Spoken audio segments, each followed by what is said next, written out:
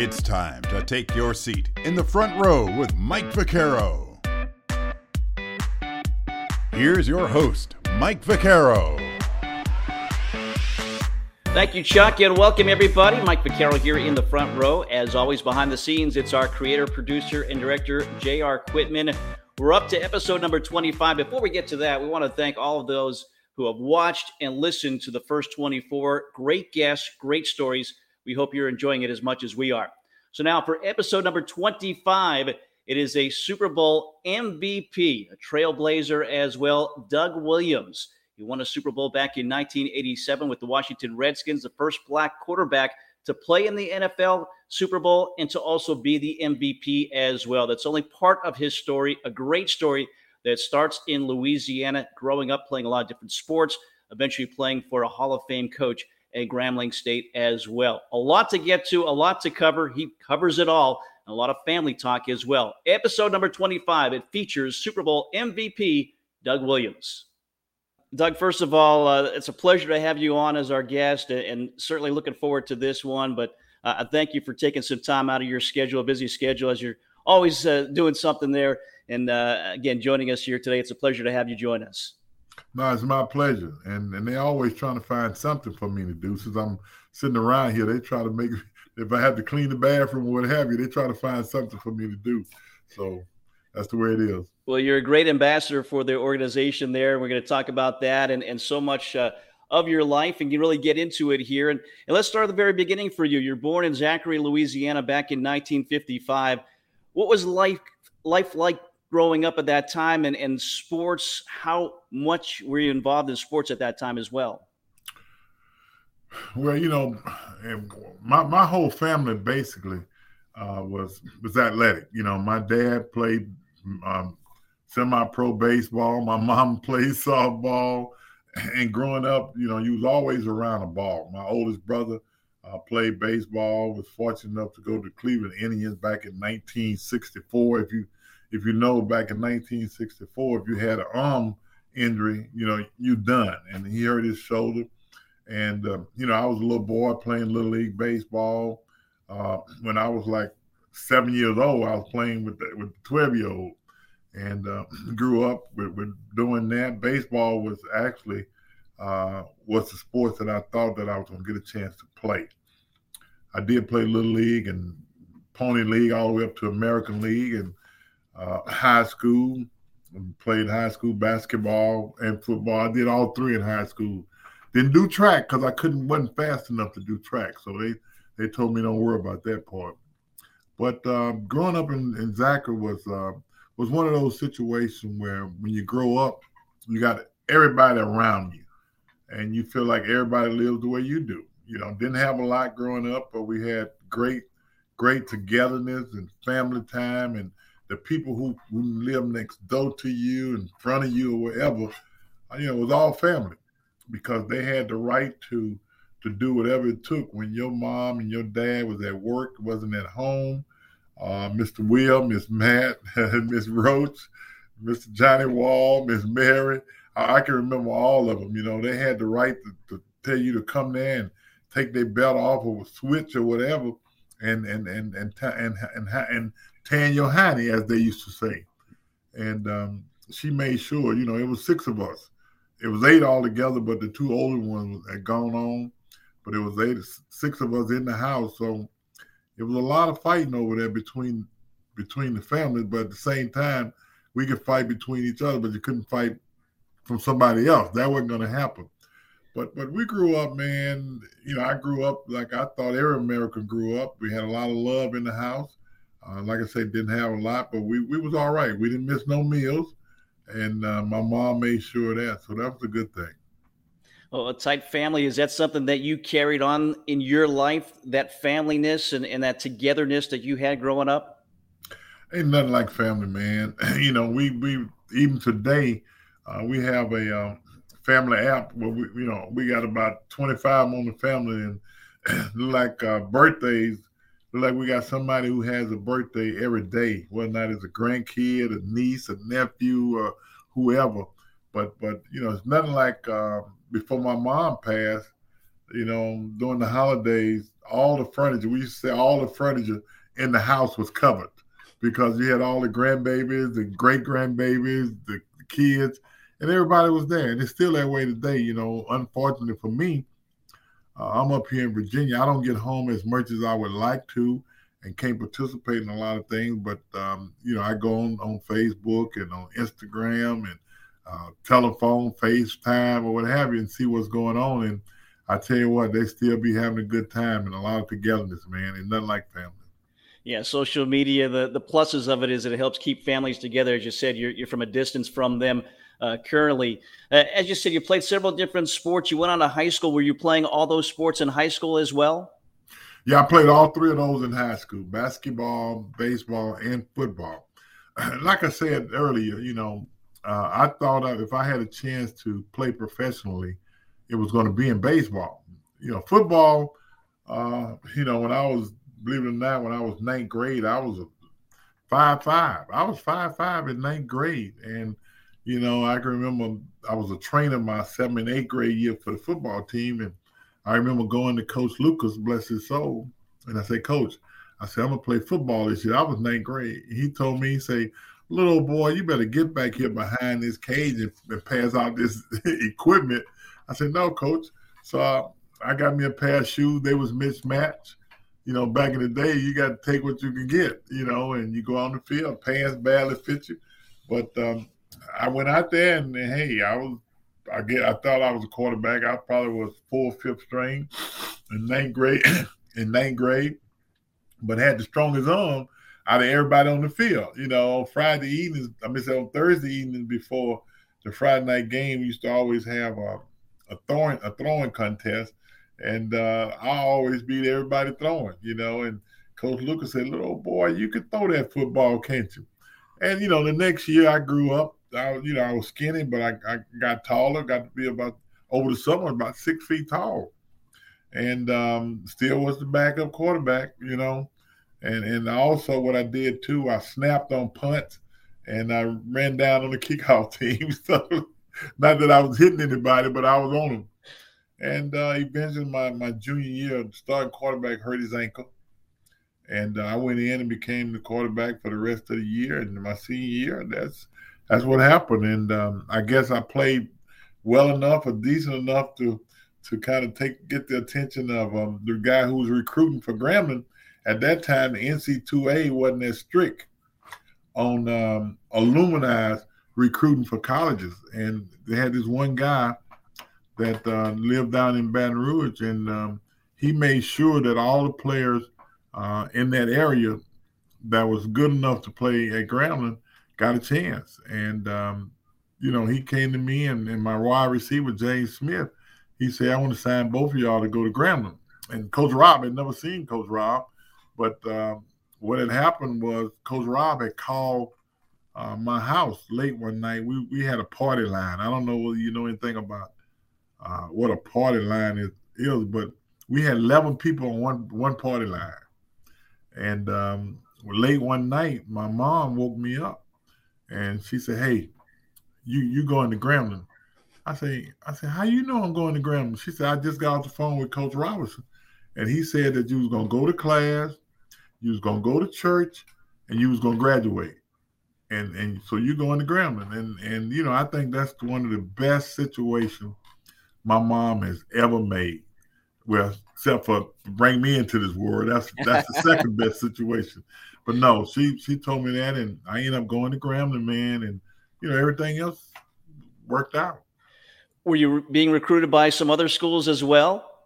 Yeah, but back in 1973, when I graduated, the South wasn't ready for black quarterbacks in the Power 5, SEC, and places like that. So the teams the schools that recruited me was like Tennessee State, Jackson State, Mississippi Valley, and Southern University.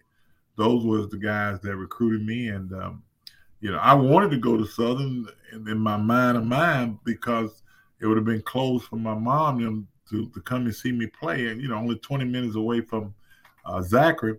But my oldest brother had went to Grambling, and everybody who had went to my high school, Cheneyville High School, seemed to have gone to Grambling.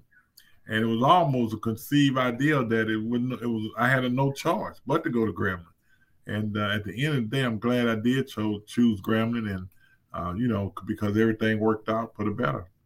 Yeah, 1974 to 1977, you're there at Grambling, playing for Eddie Robinson, the legendary head coach. What was it like playing for him? Again, he told your mom what you were going to do. What did he tell you? How tough of a coach was he on you? Coach Robinson, man, was a guy.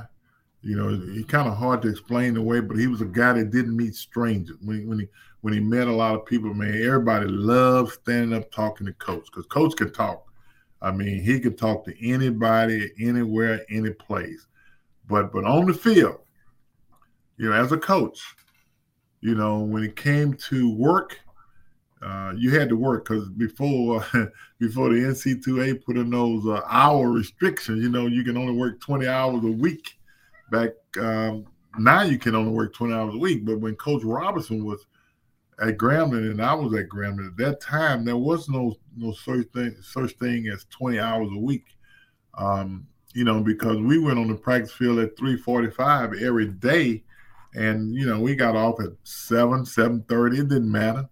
It was going to be anywhere from 3 to 3.5 hours a day. And then if he didn't like practice, you came back that night. He'd tell you we're going to spend an hour out there, and you end up spending 2.5 hours. But Coach Robinson was a guy that every day you go to class, when you pass by his office, he was standing to see who was going to class. And I've never seen a guy that every day had on a suit and tie. And he was doing it by example, because when we traveled, we had to wear a tie. So he was letting you know it ain't that bad, because he wore one every day. But on the practice field, when things was over and we sat around and talked, Coach Rob didn't really talk about the X's and the O's. He talked about what it takes to be a good American, what it takes to be able to take care of yourself, what you need to do to put yourself in position to offend for your family and stuff like that. He made sure that we understood that it wasn't just about football. He didn't worry about the pros. He never recruited anybody and said, you got a chance to go to pro. That wasn't his thing. His thing was, you got a chance to graduate, man. That's what it's all about. And to me, that registered a lot, because we had a lot of guys who didn't go to pro that played, but put themselves in position. If you go back and check Coach Robinson graduation rates, you realize that it's real high, because he made sure we understood what we was in college for. And it wasn't just to play football. He always said, if you're lucky enough to make it, hell damn it, can't nobody stop you. That's how he felt. He used to tell us all the time that, we from this little old school in North Louisiana. We don't have much, but we get a lot out of it. He used to tell us all the time that we've done so much with so little, we can almost do anything without nothing. And, that was something that we believed in. And the thing about it, when you talk about a team, you had never had to worry about the guys not being together. They all believed in each other. It was family. When you talk, I hear people talk about now, it's like family. Nah, during that time when I was at Grambling, it was family. And around the area, it was a close-knit community. You can go, I can look at it now, going to Miss Bessie McKinney house on Sunday, eating some of them red beans, because you can go to somebody on that campus. You got a chance to go to somebody's house who either work on the campus or live around that campus. And, you couldn't be in a better situation. Yeah, so for you, that family atmosphere continued in your college years there at Grambling. And you talk about off the field and going to class, but on the field, you guys are pretty darn good. 3 SWAC championships during your time there. And in 1977, your senior season was really good for you. Tell us about that year. And you're a finalist for the Heisman Trophy from Grambling State. What did that say about you and your performance that season? Well, before the season started that summer, my brothers and I, we always played softball during the summer. And I was getting ready to go to a softball tournament that Saturday morning. And College J. Nicholson, who was the SID at that time, bless his soul, he called me. He said, hey, man, he said, we're going to put you up for the Heisman.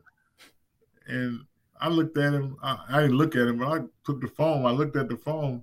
I said, "What you say?" He said, "We're gonna put you up for the Heisman."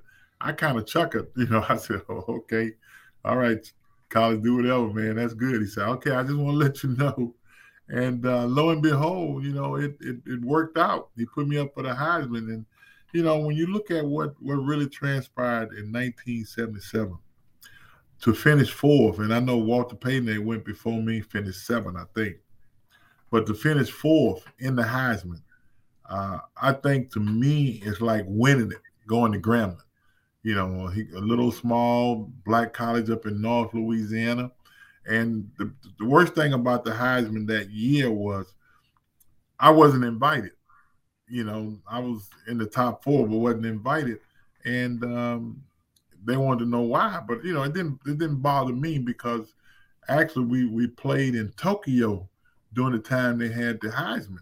And they had prepared or made some arrangements for me to, if I was going to go to the Heisman, to lead the Heisman and fly to Tokyo. But it didn't happen, so I went on with the team. And after that game in Tokyo, we played Temple. And after that game in Tokyo, we had to come back with about 3 minutes and 15 seconds left in the game. We had to drive 85 yards for the winning score. And we did that. And after the game in the locker room, Coach Robinson, he stood up, he got emotional about it. And he said he don't give a damn what anybody say. He said, we got the Heisman Trophy winner in our room. And he said, Doug Williams is the damn Heisman Trophy winner. And that was one of the highest compliments that you can get paid by your coach, Coach Eddie Robinson. And that's what he did, especially when you think about how many players over the years that he had coached before me that was great players. And that's what made it so significant. Well, you were certainly deserving. You led the NCAA in yards from scrimmage, passing yards, and touchdown passes with 38 as well. And it took somebody like Earl Campbell to beat you out. He was the Heisman Trophy winner that year in 1977. So at least it was a very good running back from Texas, but certainly I'm sure from Texas got a little bit of notoriety, more notoriety maybe than you did from Grambling State. Well, I'm not so sure that Earl wouldn't have won it anyway, but they had two guys that was in front of me. The second and the third guy, was Ken McAfee from Notre Dame and Terry Miller from Oklahoma State.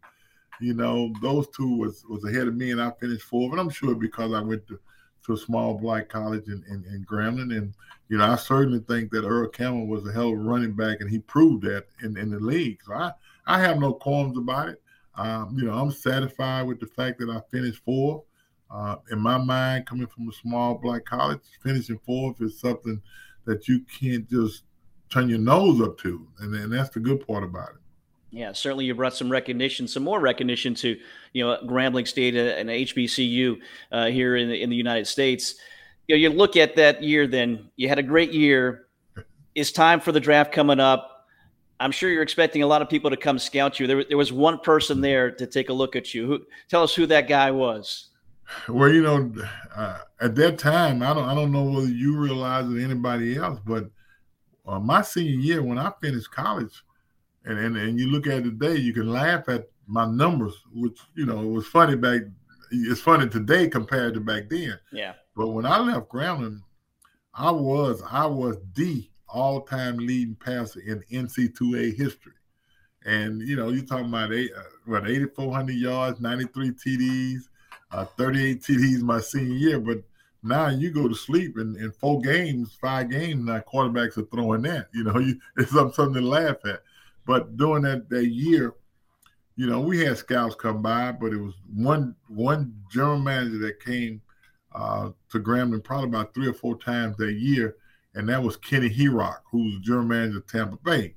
And when the season was over, there's only one coach who came to see me. And that was Coach Joe Gibbs. He was in Tampa at that time, and I was doing student teaching. Just like today, they got all these guys coming in for visit and stuff like that. Well, back then, the coaches went out and visited players. So Coach Gibbs came to visit me, and I was at Carroll High School doing student teaching.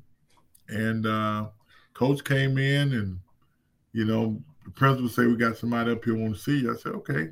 So Coach came in, and I met Coach, and he said, "No, don't worry about me. Just go on, do what you're doing." We was in health at that time, so I had the PE classes come in, and Coach just sat back there all day in the back of the room, didn't say a word. A lot of the students wanted to know, why is this guy in here? But nobody knew. And he sat there for 2 days, and every day that the students would leave, him and I would sit around, talk about life, talk about football in general, go to the board, and he wanted to know our offense, what we ran at Graham. We ran the wing T at Graham. So he wanted me to diagram some of our plays. I think what it was about, to see that I remember how our plays work. And he felt like if he can do that, he can comprehend and retain what we got to do up here in the league. And I did that every day, He said, what's your favorite play? And draw it up for me. What are some of the plays y'all run? And, try to tell them how it happened. We even was to our left and R was to our right, which is not the way most people do it, But when you learn the system, that's the system that you learn. And I learned that system, and any play that we had, I basically drew it up every play that we ran at that time. And, and he left and went back to Tampa, and I guess he gave Coach McKay some good vibes, and they ended up drafting me in the 17th pick. But at the same time, they had the number 1 pick. If you don't remember, they had the number 1 pick of that year, and they traded it to Houston for Earl Campbell. I can't beat Earl Campbell. So that's just the way it goes. So there you go. So Earl Campbell goes to the Oilers. History made there, but your history is being made. You said, again, off of Gibbs's recommendation, you get drafted by Tampa Bay. What were you thinking going to Tampa Bay at that time? And again, John McKay, former USC coach, now the head coach of the Buccaneers. Did you think that was a good fit for you? Well, let me say, I thought it was the perfect fit because of this. When I was coming out of high school, I said to myself, there's only 2 coaches I wanted to play for, Eddie Robinson or John McKay. Why John McKay? Because in 1965-66, he had a black quarterback, and so you saw that on television. So I felt like for him, it wasn't a big deal to have a black quarterback. So I felt like if I was going to play for anybody, it was going to be Eddie Robinson or John McKay. And when I was drafted by Tampa, man, I thought I was the luckiest man in the world. And, I didn't know about all the business and stuff like that about playing professional football. All I knew was playing football. I know they hadn't won a lot of games, but that didn't bother me because I felt like we turned that around. And getting drafted and going down to Tampa and meeting the guys, and it just became a bond right off the bat, and I got in there, and Coach Gibbs gave me an opportunity to play.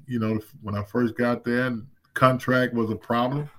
I sat out the first week, so I didn't go in. So when I did come back in, Joe Gibbs took me to his house every day. Wow. Every day of training camp. After practice, I went home with Coach Gibbs, and we went over the playbooks. We went over the playbooks every day. I sat at his table.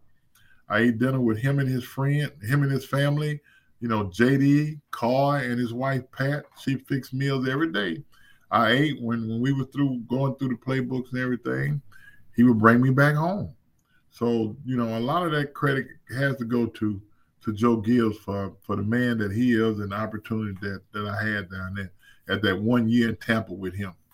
Yeah, certainly it started a long life relationship, I'm sure, that you've had with Gibbs. And, you look back again in 1978 in the first round, you're drafted, a first of many as the first black quarterback drafted in the first round of the NFL draft. Did you see yourself at the time as kind of a pioneer, a trailblazer for guys coming behind you? No, because Eldridge Dickens was drafted in the first round, but to play wide receiver. And then that was Shaq Harris. He was with the Rams, Buffalo and the Rams, and finished up in San Diego. And then Marlon Briscoe had played. And Vince Evans was in the league, but, they wasn't playing per se. And, I never looked at it from a pioneer standpoint. I always felt like, I was on the coattail of James Harris and Marlon Briscoe and those guys. I think when you talk about pioneers, you got to give those guys the credit for being that guy. And to this day, James Harris and I, we still talk. And it's just one of them things that I appreciate that he was there to be able to talk about the National Football League and the things that happens in it. As you said, you were given the chance to play quarterback, and you succeeded. Playoffs 3 out of the 5 years you're with Tampa Bay as well. What was the challenge at the time? They were still a relatively new franchise. They were founded in 1976. So, was it hard for you to have that type of success with that organization at that time? I really don't think so, because I think we had a bunch of good guys and a bunch of good football players. Now, I think when I look back on it as a guy that's played the game and been in personnel, the one thing I look back on is what we didn't do in Tampa, and that was to make sure we had a great offensive line. I think if we had spent a little more time on the offense as far as the offensive line, we would have been a lot better. Defensively, you can't say enough about the way the defense played. The defense always put us in a position that we had a chance to win. And Coach McKay used to always tell them, say, hey, guys, you keep it close. He said, Dougie will find a way to win it. And that's the part that, I think when you look back on it, we had an offensive line, it would have been the offense, not Dougie will find a way to win it. It would have been us. And I think that's the part that we missed by building an offensive line. Well, certainly it's nice for your coach to have confidence in you. Again, you're there 8 years, 78 to 1982. You went for the NFC Championship back in 79, lost that unfortunately. And then, as you said, a little bit of the business of the NFL came into play, it looked like. And you wanted one thing, they wanted another thing when it came to the financial part of it. And you went to the USFL. Tell us about that. Take us through that and what transpired. Well, yeah, it was 5 years, from 78 to 82. And then you become a free agent, but you're not a free agent. Let's say that, it's not like today's free agent. Back then, if you become a free agent, if another team signed you, you got to give up 2 first-round picks. And, the Raiders wanted to try to trade for me, but they wouldn't trade to the Raiders because the owner at that time didn't like Al Davis, so that didn't happen. So 83, my first wife passed away, had a baby girl, and the contract wasn't going well. And my mentality was the fact that, well, you know what? It ain't about football anyway. I just lost my wife, and I got a little girl to take care of. I always wanted to be a high school coach because my oldest brother was a coach. I say, I just go home and be a coach. And, my daddy got his leg amputated then too. So I had a lot of things going on at that particular time. So football wasn't important to me. So, I say, you know what? I'm going home. I went home to Zachary. My oldest brother was a principal at Northwestern Middle School. So I went there and became a substitute teacher every day at his school, every day. And then I got a call from the Tatum, Bill Tatum, who the USFL hadn't started, been around a year. But this was a new organization that was going to start up the following year in 1984 in Oklahoma. And he asked me would I want to be part of his team and not only that, part of his family. And, we talked. He came down and he made it seem like it ain't about football. It's about family. So I decided to sign with the Oklahoma Outlaws. I did that. Spent a year just going places where we had players try out for the team. And I was always at the tryouts and things like that. And the next year, in 1984, the team formed in Oklahoma. We became the Oklahoma Outlaws. And at Skelly Stadium in Tulsa, Oklahoma, we played every home game in either rain or sleet or snow. Every home game. And we did pretty decent. We finished like 500 somewhere around that neighborhood. And the next year, they folded. I don't say folded. I think what they did, we transferred from Oklahoma and became the Arizona Outlaws with Frank Kush as my head coach. So, I had a chance to be coached by Frank Kush, Woodenhofer, Eddie Robinson, and Coach McKay.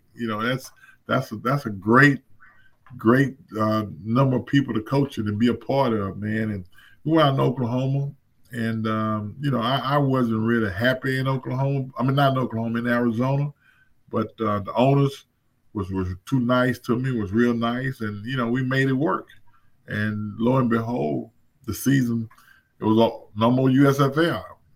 86 we wasn't going to play. And I'm sitting around with nobody to talk to, no phone calls, no nothing. And sooner or later, my phone rang. Joe Theismann has gotten hurt in 85. He had broke his ankle in 1985. And they had a young quarterback here, Jay Schrader. And Joe Gibbs, again, came to the rescue. He called me.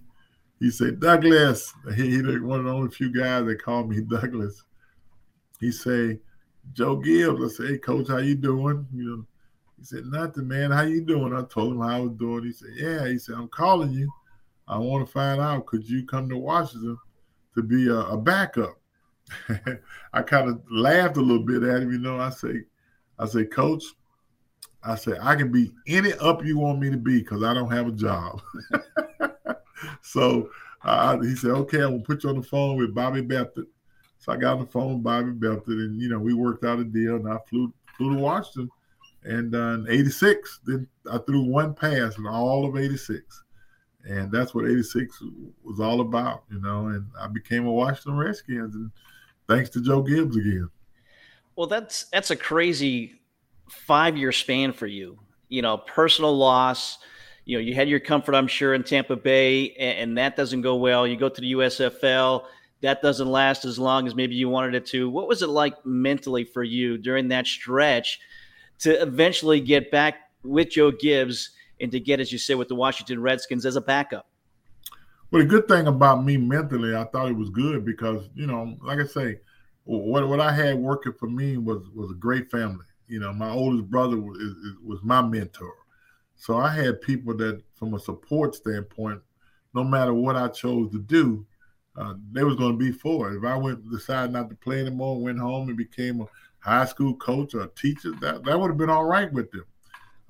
But I went on because my mom and one of my youngest sisters, Jackie, and my mom, my little girl, Ashley, they say, you go do what you got to do. Go play. She's in great hands. And, I take my hat off to my mom, bless her soul, and my sister Jackie for doing what they had to do to make sure that Ashley was all right. And mentally, I always talk to my oldest brother, Robert, and then James Harris was there. I talk to people all the time. And, my mindset and my mental state of mind was real good at that time. It's just that if the league folded and don't know what you're going to do, and then you get a call out to Washington, and you go straight to Washington. And when I walked in here, with all the guys that was veterans, had been to the Super Bowl a couple of times, I thought I had died and went to heaven. And then I'm in D.C. I couldn't ask for a better place to end up than in Washington. Yeah, so you're there, like you said, you didn't do much in 86, 87. It's a strike season, right? It's shortened season. Right. So you're coming out of that. What was your goal that year? You and Schrader were kind of vying for that starting spot. I know you guys didn't have the best of relationships maybe, but, what did you approach, or how did you approach 1987?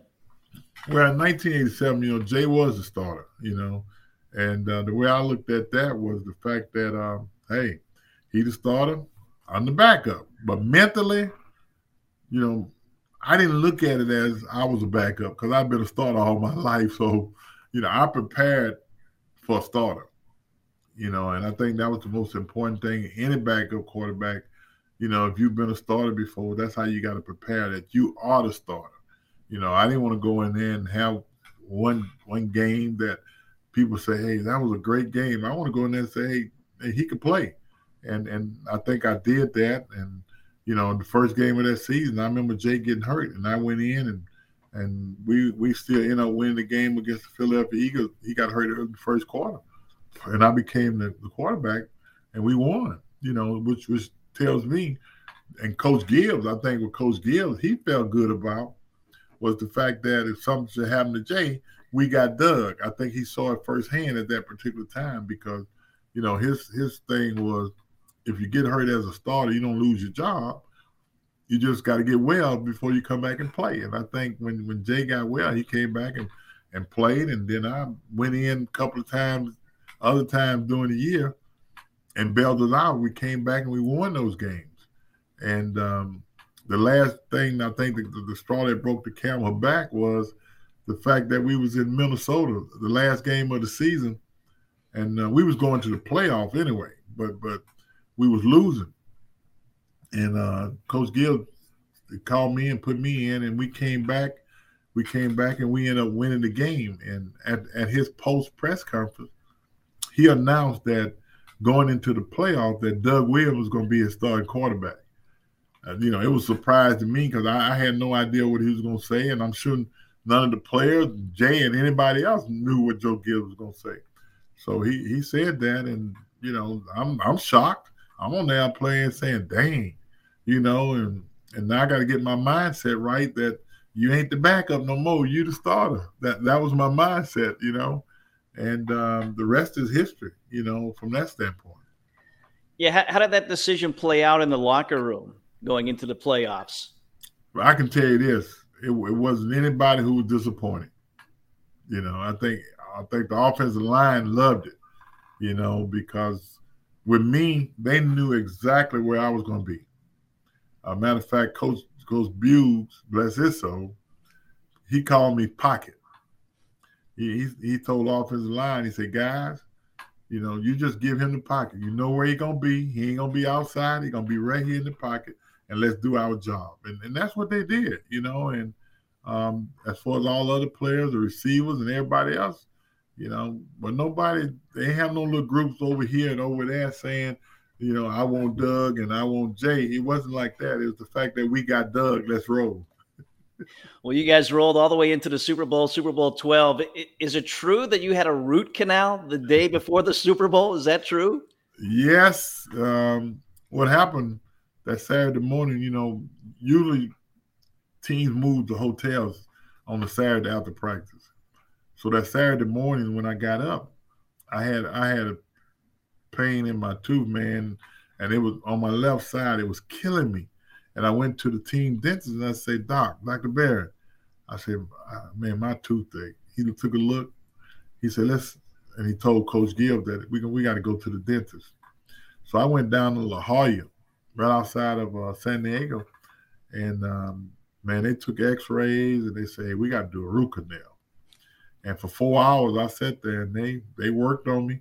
They did that root canal. And, when I got back to the hotel, they was packing their bags, putting it on the bus, getting ready to go. So I went and got my bag and put it on the bus and took the ride out to Lawrence Welk Resort. And when we got there, Lawrence Welk music was playing. I'm in the room, and if you know Lawrence Welk at all, and you know what kind of music play, it's that music that just go through your bones, just cheer you a little bit. And when I walked in the room, I said, "Man, we got to turn that music off. I can't listen to that music with this too." It's like it was going in and just. But that night, I'm sitting there, and I'm got the playbook, and I got a bag of Hershey Kisses. I always had a bag of Hershey Kisses on the night for the game. And I'm trying to find out, man, how I'm going to eat these Kisses. And I said, you know what? I'm going to eat these. So I would unwrap them and put them on my right side, and they just melted away. Should I ate the whole bag of Hershey Kisses? I got up the next morning. I had no pain. I mean, not nowhere. No pain, no anything, no nerves or anything. And I went in and ate breakfast, man, and, we got ready to leave. I got on the bus, driving into San Diego to the stadium. And, I'm just on the bus looking around, man, thinking about how did I get here? What road did you travel to get here? And what you had to do to be here. I just thought about so many people that had a reason for me to be there, and people I played with, people who cheered for me. Now I'm playing in the Super Bowl today. That was going through my mind. Coach Robinson and everything was going through my mind at that particular time. Yeah, it's easy to say, "Oh, it's just another game," but it's not. It's a Super Bowl. Obviously, now it's even bigger than it was back in 1987. But was it difficult to keep those emotions in check and then go out and perform as well as you did in that Super Bowl? Well, you know what? I felt like I had to. I didn't have a choice. I had to keep things in perspective. And my perspective was it's a football game. I know it's a Super Bowl, but it ain't for you. It's the game that's for you. You got to keep it between the lines. You got to be able to execute. So that was the most important thing for me, is to realize I knew I was the first black quarterback playing in the Super Bowl. I knew that. Nobody had to tell me that.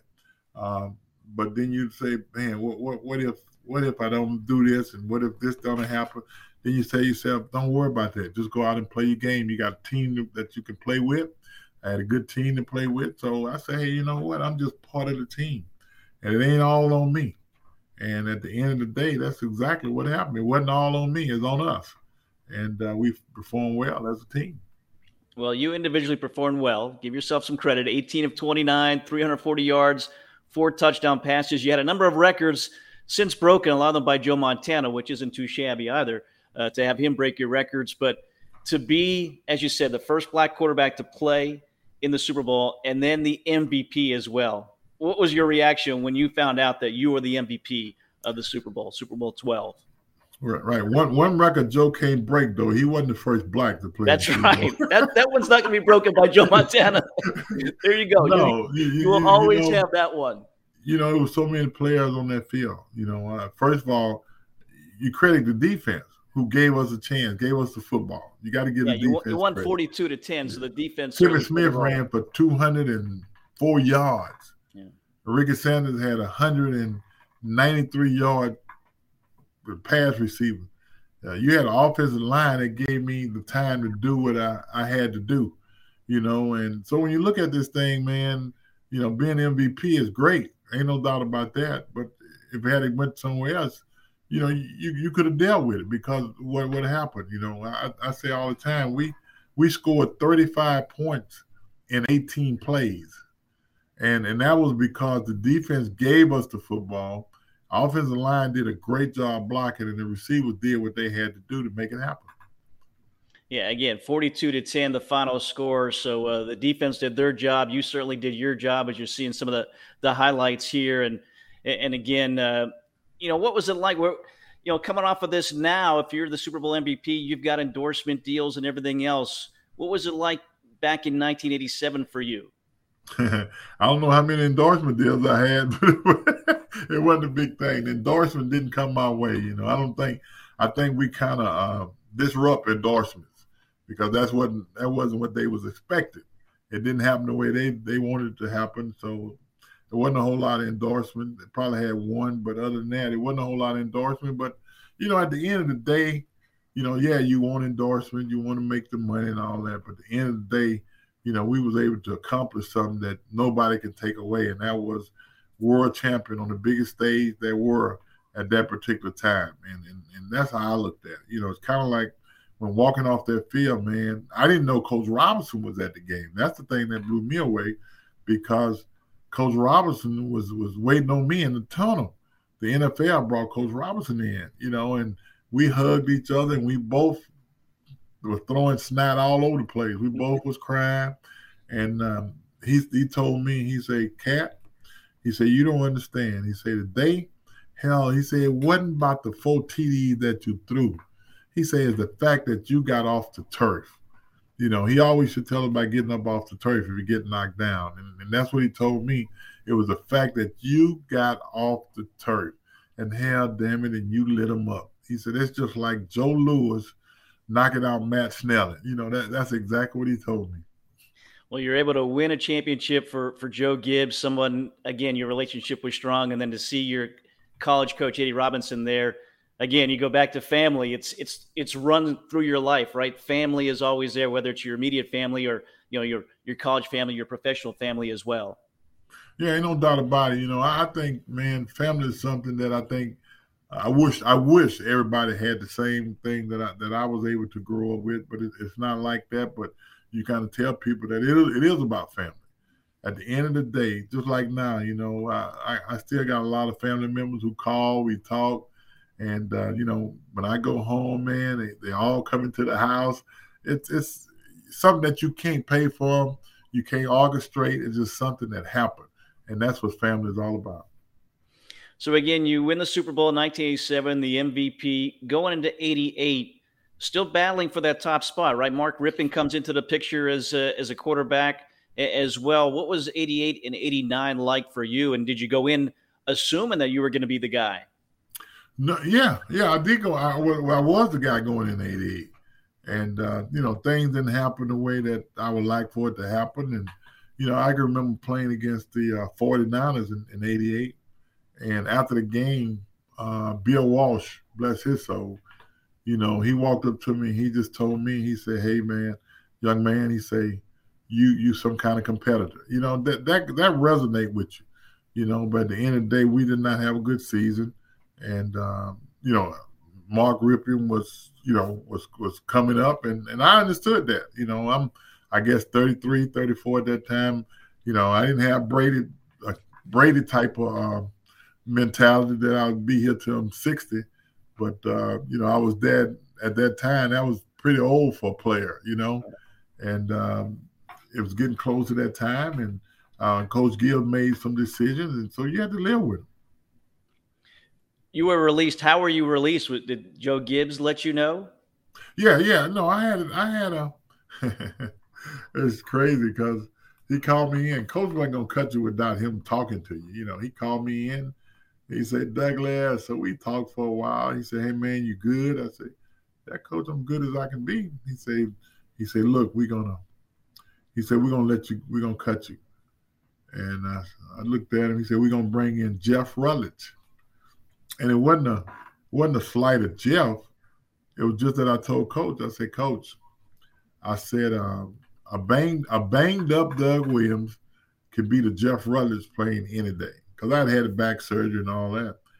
But he told me, he was honest. He said, "Look," he said, "we're going Mark Rypien, young guy." He said, "The one thing I don't want is to be in that stadium and Mark is not playing well. And I don't want the crowd to go, 'We want Doug.'" I say, "I got you, Coach." I say, "But, it's my lifetime too, my livelihood." He said, "I understand that." And that was it. And we didn't speak for a while. We did not speak for a while. And I was in Mobile at the Senior Bowl, and Coach was at the Senior Bowl. I didn't go to Coach. I didn't go say nothing to Coach because, I was still a little hot up under the collar. I'm talking about probably 3 years later. And he sent Don Bro, the running back coach, over to me. He said, "Doug," I said, "Yeah." He said, "Coach want to see you this evening at his hotel." I said, "Okay." He told me what his hotel room, what his number was. So I went over there and walked in the coach room, Douglas, and we sat down and we talked it off. I said, "Coach, I'm all right." I said, "I'm good." He felt some kind of way that, he released me up under those conditions, but at the same time, he understood that our relationship was stronger than that because of where it started and the way it ended. And I told him I was good. I appreciate everything he did for me, giving me this opportunity. And to this day, he called me sometimes sitting in the office. I called him. We still got that relationship. Yeah, as you said, you were eating at his house. He was taking you to practice, from practice. So you could tell that's a bond that, the business side of professional sports certainly can't break. And it's great to see that you guys are still, on great terms with one another. So unfortunately, all pro athletes have to come to a realization that their career is over. When you realized that, what were you thinking? What was going to be your next step? And it eventually became coaching, but were you thinking along those lines? Well, you know what? When I first got released, I got a call from the Raiders to come out and work out. And remember, Jay Schrader was with the Raiders at that time. And I did go. Coach Arshell was the coach, Had a great workout. I thought it was a great workout. And came in, and I went to Al Davis' office. Sat down in his office, we was talking, and he asked me, would I stay in the area for a week. I say for a week. I say, he said, yeah. He said, I just want to make sure whatever decision I make is the right decision. And at that time, mentally, I told Coach, because if it was going to happen, it was going to happen that day. And I told Al, I said, nah. I said, I'm just going to go home. I'm not going to worry about it. And that was it. And, mentally, my mind was set up. Coaching is what I always wanted to do. So, I got a chance to do that a couple of times at my old high school and another brand new school. I went to Morehouse. Went to Grambling twice. I've had some opportunities and I enjoyed it, And when I look back on it, I don't know whether I should have took Al on it or not, but at the same time, I'm not looking back on it and saying I'm sorry for not doing it. Well, you mentioned you coached at Grambling. You didn't just coach here. You succeeded your head coach, Eddie Robinson. After 57 years, he finally retired, and you're the one who takes over. How involved was he in the hiring process, and were you the guy that he thought, was the guy who can succeed him? Well, I don't know how much Coach was involved in it, because, 57 years in one place is a long time. And then you had a lot of people, didn't want Coach to step down. So I don't know. It's like they always say you can always go home. This is one of those situations where going home wasn't up under the best conditions. Let me say that. And when I was chosen by Peter Piper, who's gone on too, bless his soul, was the AD to be the head coach. Coach Robinson wasn't involved, but Coach Robinson was still in his office. And I was not going to be the one to tell Coach he was in my office. No, that's his office. Because my thing is, Coach Robinson is a guy that you don't replace Eddie Robinson. You bronze his shoes and you put him on the pedestal. So what I did, that was a trailer outside the office. So I went to the trailer. My office was in the trailer, man, because Coach Rob, he could have stayed there till the cows come home. I'd have been all right. So eventually things got to the point that, Coach Rob, it didn't hurt our relationship because we talked almost every day.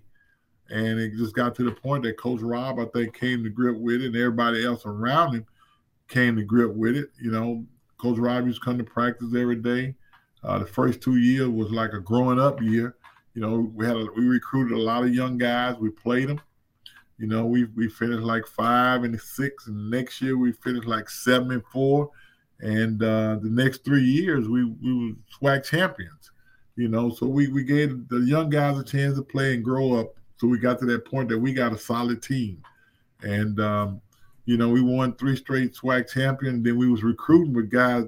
It was good recruiting because they was coming in, taking the place of the guys that were leaving out.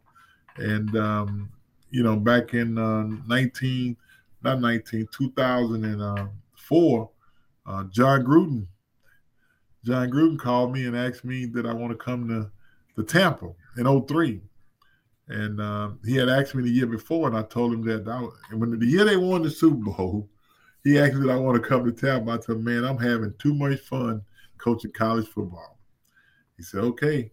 And then the next year, after they won the Super Bowl, I spoke at the mini camp the year they won the Super Bowl. I thought maybe they owed me a ring for speaking at the mini camp, but I didn't get that ring. But the next following year, he asked me the same question. I told him, yeah.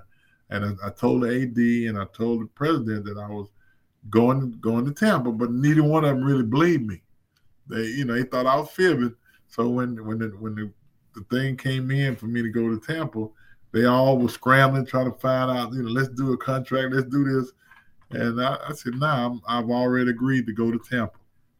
And went to Tampa from 2003 to 2008. Sat there, and eventually Grambling came calling again. I went back to Grambling for 2 years and won the championship when I first got there. The next year we had a bunch of guys, the young guys was trying to build. We got our brains beat out, and the president and I, we wasn't on the same page. He was a different kind of guy. And, he told me that he was going different directions. So I said, good. He went different direction. So he sent me up to this direction where I am today. Yeah, I mean, you were successful as a coach, as you said, 3 SWAC championships. You were the coach of the year in the SWAC, one of your tenures there at Grambling State. And then, you go to the executive side. What attracted you to that side of the game, being an executive, because you were with Tampa Bay, Virginia Destroyers, and now back with Washington as well. What attracted you to that? Being around football, and seeing so many players, you talk about personnel, I thought maybe, for me, I mean, I can go out and scout guys and know whether or not a guy can play, whether or not he can make a team better. And I did that and enjoyed it, And at the end of the day, man, it's nothing like bringing in a player that does well and, and you had a hand in it. Not that you're the reason why it happened, but the fact that your report says what he could and could be, what he couldn't do and all that. But at the end of the day, personnel is something that should inspire anybody who's in it. Well, again, you grew up and as a quarterback had a big arm. What in your mind makes a good quarterback now? I don't think it's so much the big arm, which means it don't hurt to have a big arm. I think quarterback got to come in now. It's so much different from when I came in. You got to be able to mix in with the guys that you're going to be playing with offensively and defensively. You got to come in to be that leader. If you're not a leader, to be honest with you, if you're not a leader coming in, the chance of you being a leader, it ain't going to happen. You got to be that guy coming in. You got to believe in you. You got to believe in the people that are working with. And the other part is you got to spend time in the building. You got to be that guy that they run out the building, tell you it's time to go, flick the light on you. You got to be able to watch tape and know what everybody is doing on the field and everybody on the other team is doing on the field. That's what I like about Peyton Manning and Aaron Rodgers and Tom Brady, man. I'm looking at him, I'm saying, Tom Brady would frustrate me if I was a defensive coordinator. Because when he walks up to the line, it seems like he knows what everybody's doing. And I think if you're a quarterback, that should be the kind of person you want to be, that guy that you watched enough tape that you almost know what the defense going to do and the coverages, where your receiver's going to be, that, you don't have to look for them. You know where they're going to be, and whenever you turn to throw it, they're there. I think the quarterback got to spend a lot of time around the building. You mentioned earlier you're doing whatever the organization is asking you to do, whatever they need you to do. But you're a special advisor to the president, Jason Wright. Is there one thing that you do specifically? Do you look at personnel at all? No, I don't. Think about it. If, Ron came in and he brought in his own people and he wanted them to be those personnel guys. So you know what? You don't want to step on anybody's toes. And so I don't step on anybody's toes. I talk to Martin Mayhew a lot, but, I'm not in the personnel. I don't sit in the meetings. I don't watch the tape. And, the only thing I see is what they did during the football season. And you can't really tell a player by just looking at that. So the most important thing is stay in your lane, as they always say. I didn't make it this far not being in my lane. So, whatever Jason want to do, what I do, I go visit with him. Like tomorrow night, we're going to be out and about, going to visit people who got suites and stuff like that, going to dinners and going to meetings and things like that. And it ain't bad. When you've been around as long as I've been around, it's good that they want you around. I think that's the most important thing. Well, you're named one of the 80 greatest Washington players. You're in the Ring of Honor as well. So certainly they want you around. I mean, what does it mean when you go into the stadium and you see your name up there and you get that kind of recognition for what you did? When you look at it, I mean, it was a short amount of time with Washington as a player, but certainly you had a big impact on that organization. Well, I think at the end of the day, it's all about the impact of an individual. You got players that play a long time, but, they played because they was consistent as a player. I think in my case, it was more or less what was the impact of Doug Williams. And, I can say this, we was fortunate enough to win 3 Super Bowls. And, this is not bragging or anything, but I think that the 1987 Super Bowl was probably one of the most impacted Super Bowl that we have won. And I say that because all you got to do is look at the parade that we had afterwards and the people that was out there. And, you know, it wasn't about white, it wasn't about black, it wasn't about Democrat, it wasn't about Republican. It was about the Washington Redskins at that particular time. And people was shoulder to shoulder. It didn't matter who you were, where you was from, or what affiliation you are. It was about the Redskins, and you saw it. And I think that in itself was one of the things that stands out to me. Yeah, it certainly speaks to the power of sports, really, right? Sports and the Unbelievable. success of your team unites everybody. You know, I tell I tell everybody, you know, you're in Washington, D.C., where the commander-in-chief is here. But if the Washington Redskins are winning and they win the Super Bowl, you know, the president had to get over. He got to move over a while, you know. It's just one of them towns, and unfortunate over the last few years, and hopefully that we get back there. This town is a town that put their arms around their team. And I know there's a lot of frustrated fans, and I understand that, but I think you got to give it time. You know, we get to that point. Hopefully, you know, we get to that point that this team begin to win, because this city, this area, the DMV needs winning. And I think once we see winning, you'll see a lot of people putting their arms around this team, man, because it ain't nothing like winning in Washington, D.C. Are you used to calling them the Commanders just yet? Yeah, I got to get used to it. You know, I say the Redskins because that's what we're talking about. Sure. But at the end of the day, it is the Commanders. And, you know, I talk to a lot of the older guys, and we talk about it.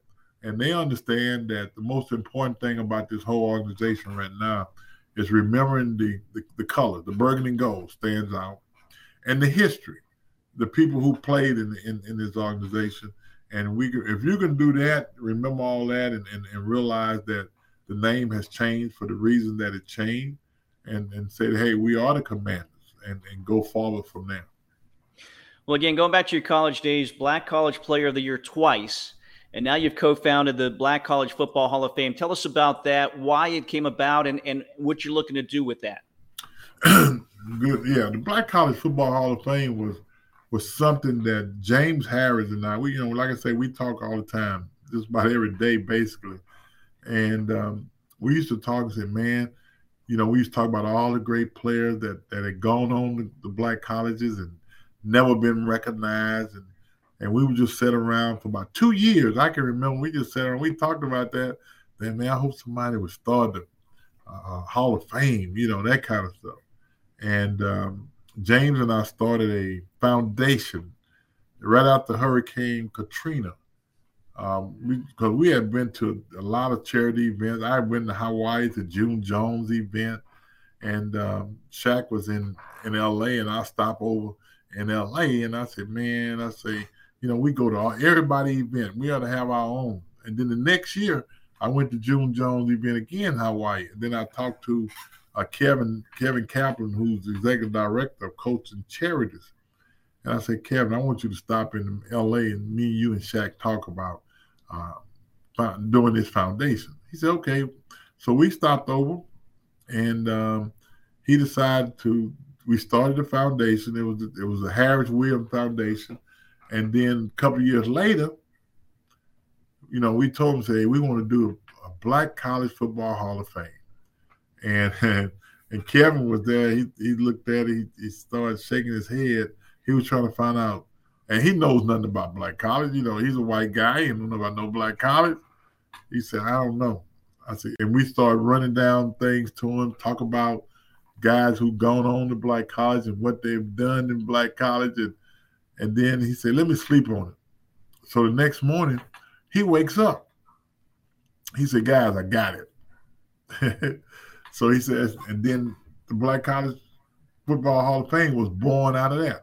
Wow. And that's where we are today, you know, with all the guys that have gone to black college. And we felt like what we do, we try to honor guys every year that deserve to be honored, that hadn't gotten their flowers while they're here.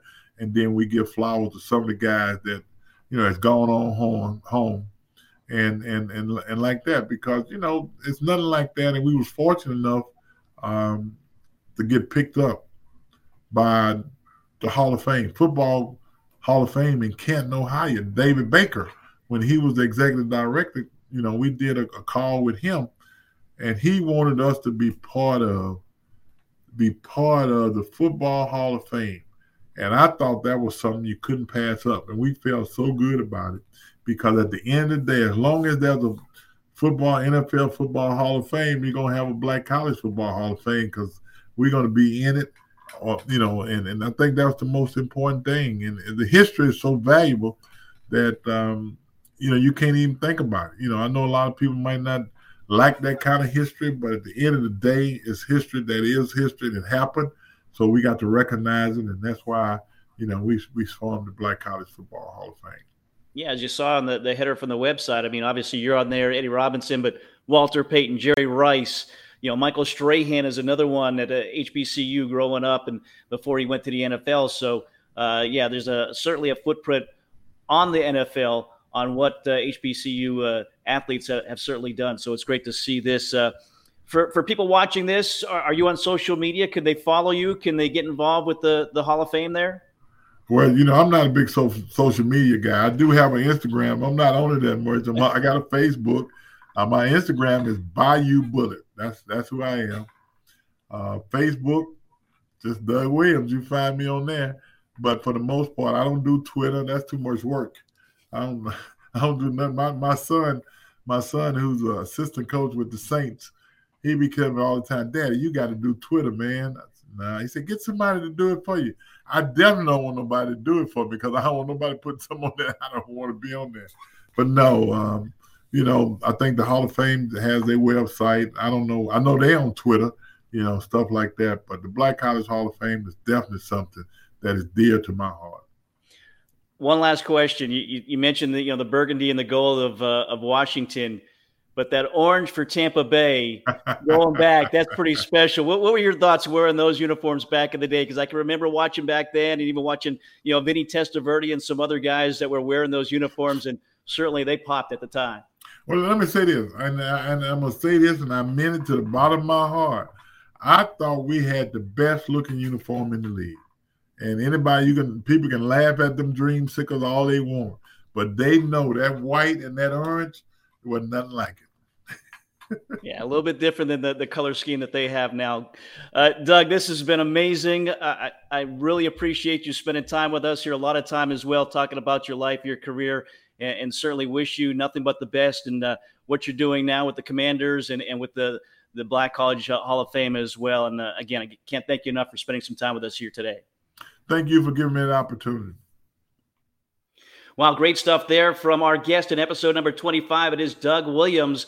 Again, the first Black quarterback to play in and win the Super Bowl MVP back in 1987 as well. Working now back with the Washington Commanders. And our thanks to the Commanders PR folks, Sean and Jared, for helping us connect with Doug Williams. Also, our thanks to some of the footage you saw from NFL X-Files and NFL as well. Great stuff. Great conversation. We hope you enjoyed that as much as we did, and certainly we'll have more coming your way. Make sure you subscribe, like this episode, subscribe to our YouTube channel as well. More great guests coming your way shortly. Appreciate you joining us. We'll see you next time in the front row with Mike Vaccaro. Have a great day, everybody.